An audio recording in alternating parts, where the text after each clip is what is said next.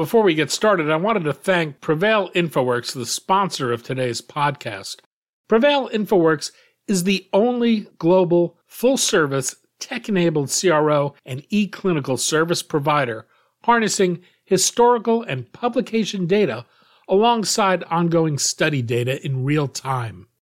Get the most out of your study data and schedule a demonstration of this service for yourself at www.prevailinfoworks.com. And be sure to meet the Prevail team at the Outsourcing Clinical Trials East Coast Conference in May or at their offices in Philadelphia.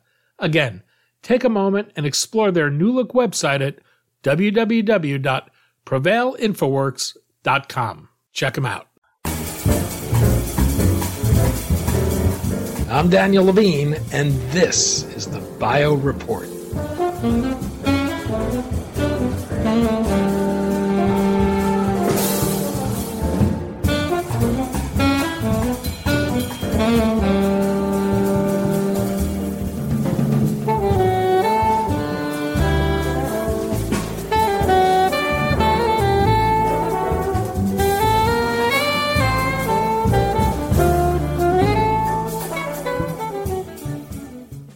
People tend to think of each person having their own unique genome.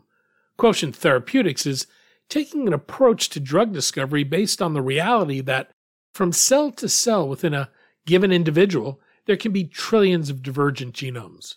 Changes in cells throughout the body can alter how a cell responds to disease and point to new ways to cure, treat, or prevent conditions.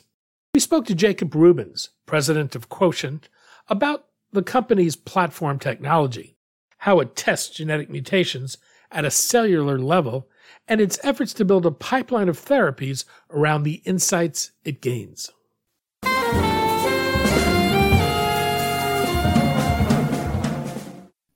Jake, thanks for joining us. Thanks, Danny. Great to be here. We're going to talk about genetic variation within the cells of the body, the implications of this for health and disease, and how Quotient is focusing on this variation to develop new therapies. Let's start with what I suspect may come as a surprise to most people. People don't have a single genome. Their genomes may vary from cell to cell within the body. How much variation exists in our genomes from cell to cell?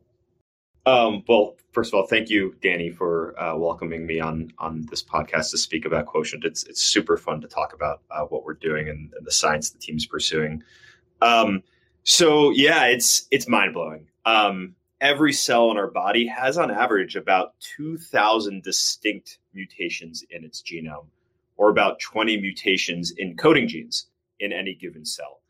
And when you think about how many cells are in our body, 30 trillion, the amount of genetic variation in total across our bodies is mind-blowing. So it's more like 10 to the power of 16 somatic mutations in every genome. That's like 100,000 million mutations.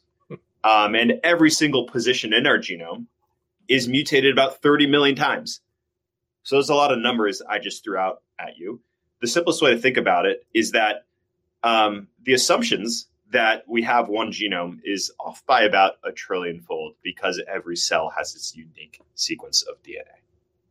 Well, what's known about the consequence of this variation in the case of disease states, and is it a cause or effect?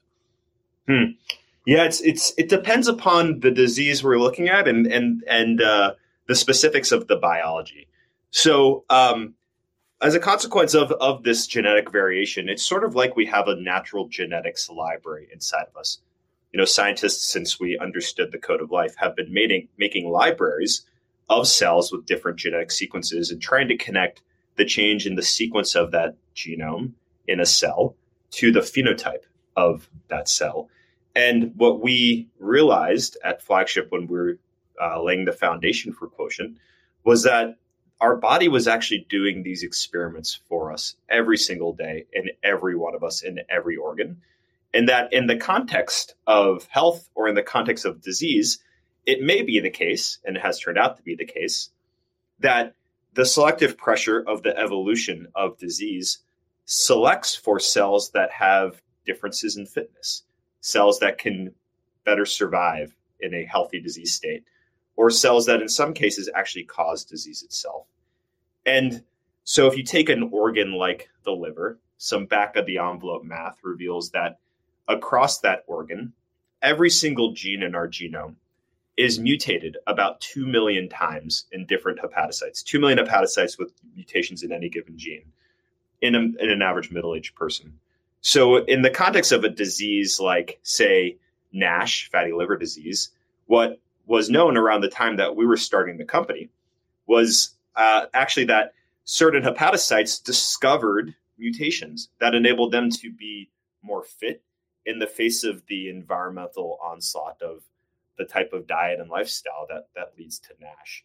So we have now found that across many different diseases, we can discover mutations, somatic mutations, that protect cells in the face of disease or actually drive those cells to cause disease itself. And I can share some examples with you if it's of interest where that's the case as well. I'm interested in having you talk a little about the background story and how Quotient came about. So approximately 20 years ago, scientists sequenced the human genome. And since then, it has had remarkable impact on drug development. So much so that in 2021, about 2/3 of drugs approved by the FDA had meaningful genetic support behind them. 2/3. And that's because targets that are well supported by genetics have somewhere between a 2 to 3x higher probability of success of going from through all the different stages of drug discovery and development and reaching the commercial market. Matt Nelson, whose work has been referenced many times in this space, has just recently updated his analysis of this for the first time, I think, since 2015. And I think the specific number is a 2.6x higher probability of success on average for drugs supported by genetics. So at Flagship, we knew that genetics was a very powerful way to identify new drug targets and to believe in the targets that people are investing in. And we're constantly exploring new areas of science. And me and my team had become particularly excited about new approaches to genetics to find targets that were being missed by the so-called population genetics or germline genetics-based approaches, where scientists compare the genome of people across different individuals and try to understand how a change across the millions of distinct changes in a person's genome leads to a disease. And that's really hard to do. It requires a lot of genome sequences to achieve this sufficient statistical power to associate a genetic variant with a change in a person's health or disease. And so when we began to see this literature that was emerging about somatic mutations inside of the body, where two cells might be sitting next to each other and have only 20 differences in their coding genes, we realized that might be a way to actually connect genotype to phenotype changes much more directly. And what really clicked the light bulb on for us and crystallized our pathway to starting a company here was during our exploration into somatic genetics, we connected with the group that ultimately became our academic co-founders at Quotient Therapeutics. And we had immediate kinship with them, immediate shared vision about where the field is today, where it could go, and what it was going to take to get there. And that's what led us to make the Series A investment into Quotient and build the company the way that we are today. Quotient is taking a deep dive into the genetics of disease states. Walk us through the platform and what it's able to do. Absolutely. So our platform is capable of associating specific genetic changes with specific health or disease phenotypes. And we do this in 4 steps. The first step is phenotyping. So here we will take tissue from patients who have disease. We'll also take control samples, and we'll identify cells within those tissues that appear to have a healthy or diseased phenotype, depending upon the question that we're asking. So you can imagine in the context of, say, a myocardial infarction, identifying the cardiomyocytes that appear to be healthy in what is otherwise a sea of necrotic or ischemic tissue. So we identify those cells. The second step is we isolate those cells. Here we leverage a couple different methods, but our workhorse is actually a pretty cool technology. It seemed like science fiction to me when I learned about it. It's called laser capture microdissection.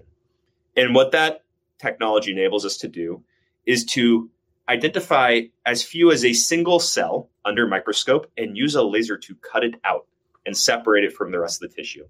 So we use this method and some others, such as flow cytometry, depending upon the tissue. We use these methods to separate the cells which have the phenotypes of interest. Then the third step is we sequence their DNA. To achieve this, we use the world's most sensitive DNA sequencing technology. It's based upon a technology called nano-rate sequencing, or NanoSeq for short. The basis of that technology was published by our academic co-founders. And what that technology enables is us to detect a mutation that is prevalent at a frequency as low as 1 in 1 billion copies of a DNA sequence. So that means that if there's 1 billion different copies of a gene, we can find the one of those 1 billion that is different. And that degree of sensitivity is about 10 million times greater than what is possible with the standard next generation sequencing technology that is whizzing consistently in every lab in this world. And then the fourth step is to compute, to actually process and understand the type of sequencing data that comes off of our NanoSeq method, and to also integrate that data set with other data sources, such as population/germline genetics, such as transcriptomics, and integrating all of this data together, running meta-analyses, machine learning informed analyses that allow us to draw conclusions about how we can link the genotype all the way back to that phenotype that led us to isolate that cell in the first place. Well, I imagine one of the risk here is that the screening is so sensitive that you may be identifying something so rare that it's really not significant in terms of disease. How do you make that link? Right. So there's a couple different important control factors that we consider. One is how frequently do we observe this mutation as evolving, or I should say this mutated gene as being linked to disease? How frequently do we see this within the same individual and across individuals? What someone would call convergent evolution. So because we are sampling multiple sites or multiple cells within the same individual, what we often observe is that the same gene is being linked to a phenotype from different sample locations. So we're seeing that within this person, the same amazing biological feat of this healthy cell in a sea of dead cells is being linked to this specific gene being mutated. So that's a pretty remarkable observation, even with this internal control. But then when we get really excited, it's because we see it happening in other people as well. So multiple people having these multiple sites that are achieving this convergent evolution. That starts to say there's something really special happening here. And then we do further normalization by comparing to samples from healthy people where we would not expect to see these associations at all. That leads us to actually to calculate what we call a somatic quotient, which is a ratio of the frequency that we observe these mutations in our diseased versus healthy samples. And that has turned out to be a really straightforward path to conclusively associate changes in a gene with a phenotype. How unique is this approach and the insights it can provide? Well, we don't know of anyone else pursuing this. We're the first company that we know of, which is pioneering the field of somatic genomics. The first company, and there's not many people in academia working on this either. We're working with a large portion of them. Recently, the NIH announced an initiative that they call the SMART initiative. So I'm saying basically smart with a Boston accent, but that's because the acronym is SMAHT. What the NIH has invested in is building the capabilities in academia to interrogate questions about somatic genomics for the first time. So we believe we're really at the tip of the spear of understanding this biology and are the only company that has industrialized this capability at the moment. We don't think we'll be the last, but we are confident we're the first, and we're confident we're pretty far ahead of anyone else who's trying to accomplish this. The company has likened its process to a clinical trial at the cellular level to test somatic mutations, identifying which ones are beneficial versus neutral versus disease-causing. The suggestion is that mutations may not only cause diseases, but confer protection against them, and that you may not only be able to treat diseases, but in some cases, reverse or prevent them. Is that correct? That's right. By identifying what underlies the great diversity in the phenotype of cells in the context of disease, we believe we have unlocked the path to identify targets for drugs that can be curative. And we think that there's no better place to identify that than the crucible of evolution that is occurring inside of all of us at all times. And as you walk through your process, what are the different elements you're looking at, and how does that translate into a therapeutic target? Yeah, great question. So what we learn from our process are links between changes in genes and a disease phenotype. And then the next question is, so what? What do we do with that information? And what we set out to do at Quotient is make drugs. And from those genes that we have linked to disease, we begin to ask questions such as, does this gene cross-validate in other methods like population genetics, like transcriptomics? When we knock down this gene in cells or introduce the mutation into cells, does it modulate the phenotype the way we would expect it to? We ask similar questions in animal models. And we try to prioritize targets that, from our perspective, are particularly druggable. Those that are modulatable with, as run-of-the-mill small molecules, biologics as possible. But that won't be every target we find, of course. And so it actually presents a lot of very compelling opportunities for us to partner and share what we've learned with parties who can act upon the information to develop drug modalities, or I should say, to deploy drug modalities that are beyond the pale for us at Quotient. You're agnostic to modalities and therapeutic areas. How do you bring focus to what you're doing so that you're able to prioritize what you'll pursue and how you'll pursue them? Yeah, it's such a good question, Danny. And we talk about this and think about this every day as a leadership team. The potential impact of our platform at Quotient is really vast. We've already successfully deployed our approach in many different diseases.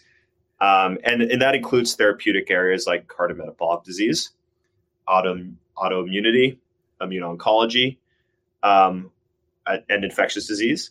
We're currently doing experiments in many other areas, such as more traditional oncology and in neurodegenerative disease. We think this may reach into aging, which are some of the more exciting, quite out there applications of the platform, and of course have applications in monogenic disease as well. The most promising targets that are going to emerge from this platform are those that are cross-validated with the types of methods that I mentioned before. And what we've tried to be rigorous about as a company is first prioritizing diseases, or I should say therapeutic areas and diseases within those therapeutic areas, where we as Quotient are confident that when we develop a drug, we would be able to take that drug into proof of concept in the clinic and reach an inflection point in the valuation and probability of success of that molecule.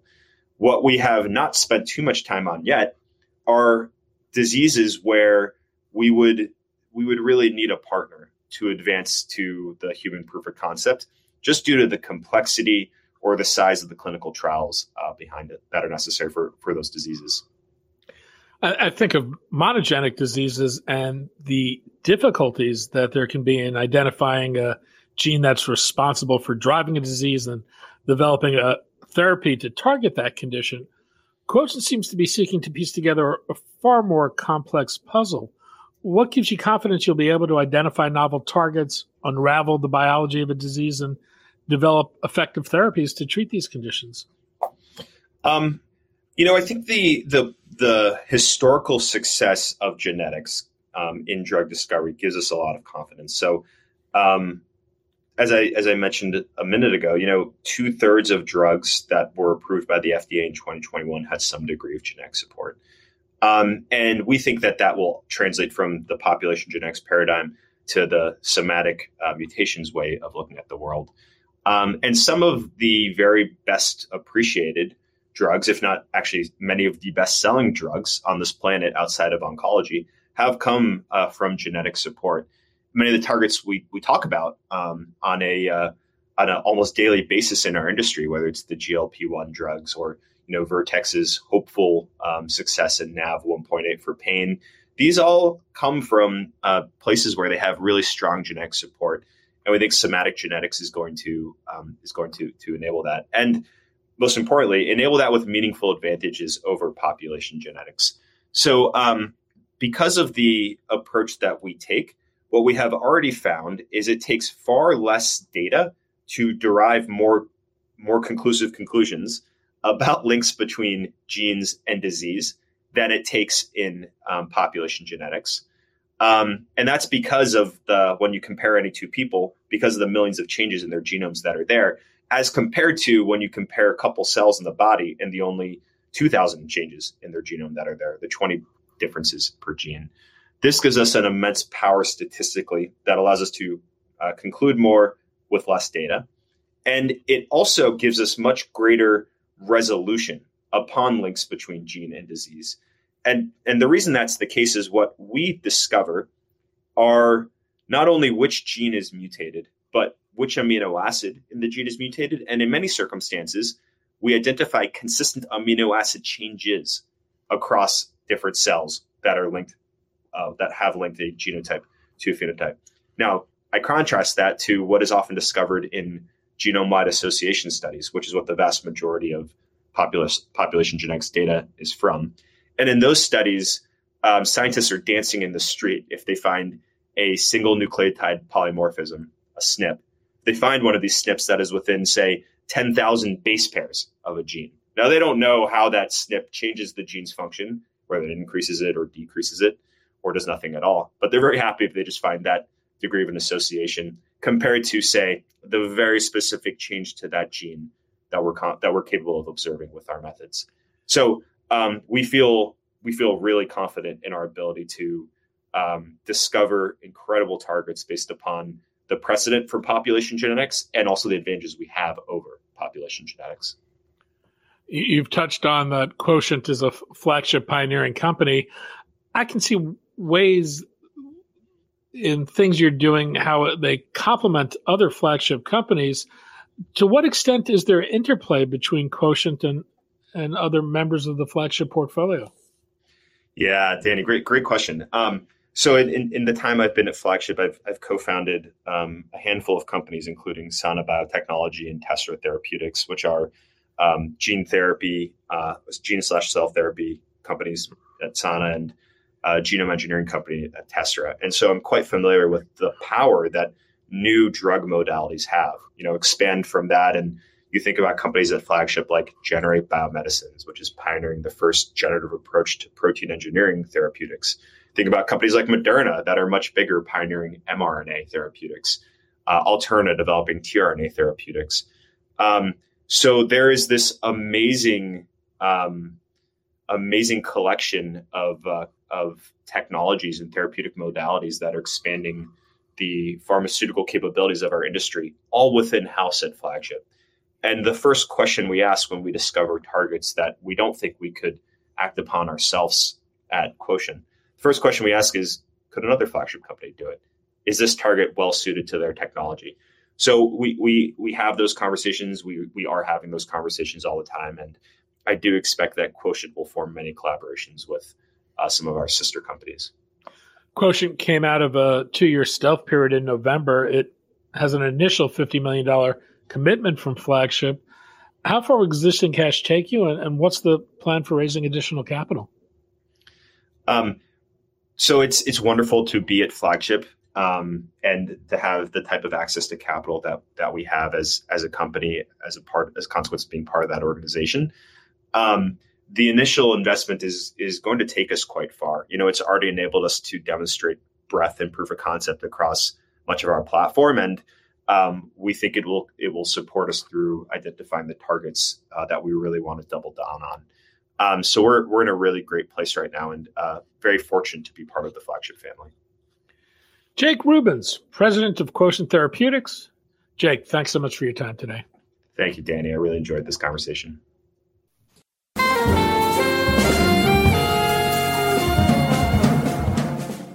Thanks for listening. The Bio Report is a production of the Levine Media Group. To automatically download this podcast each week, subscribe to our RSS feed or through iTunes or other podcast manager. To join our mailing list, go to levinemediagroup.com. We'd love to hear from you. If you want to drop us a line or are interested in sponsoring this podcast, send an email to danny@levinemediagroup.com. Special thanks to Jonah Levine, who composed our theme music, and the Jonah Levine Collective, which performs it.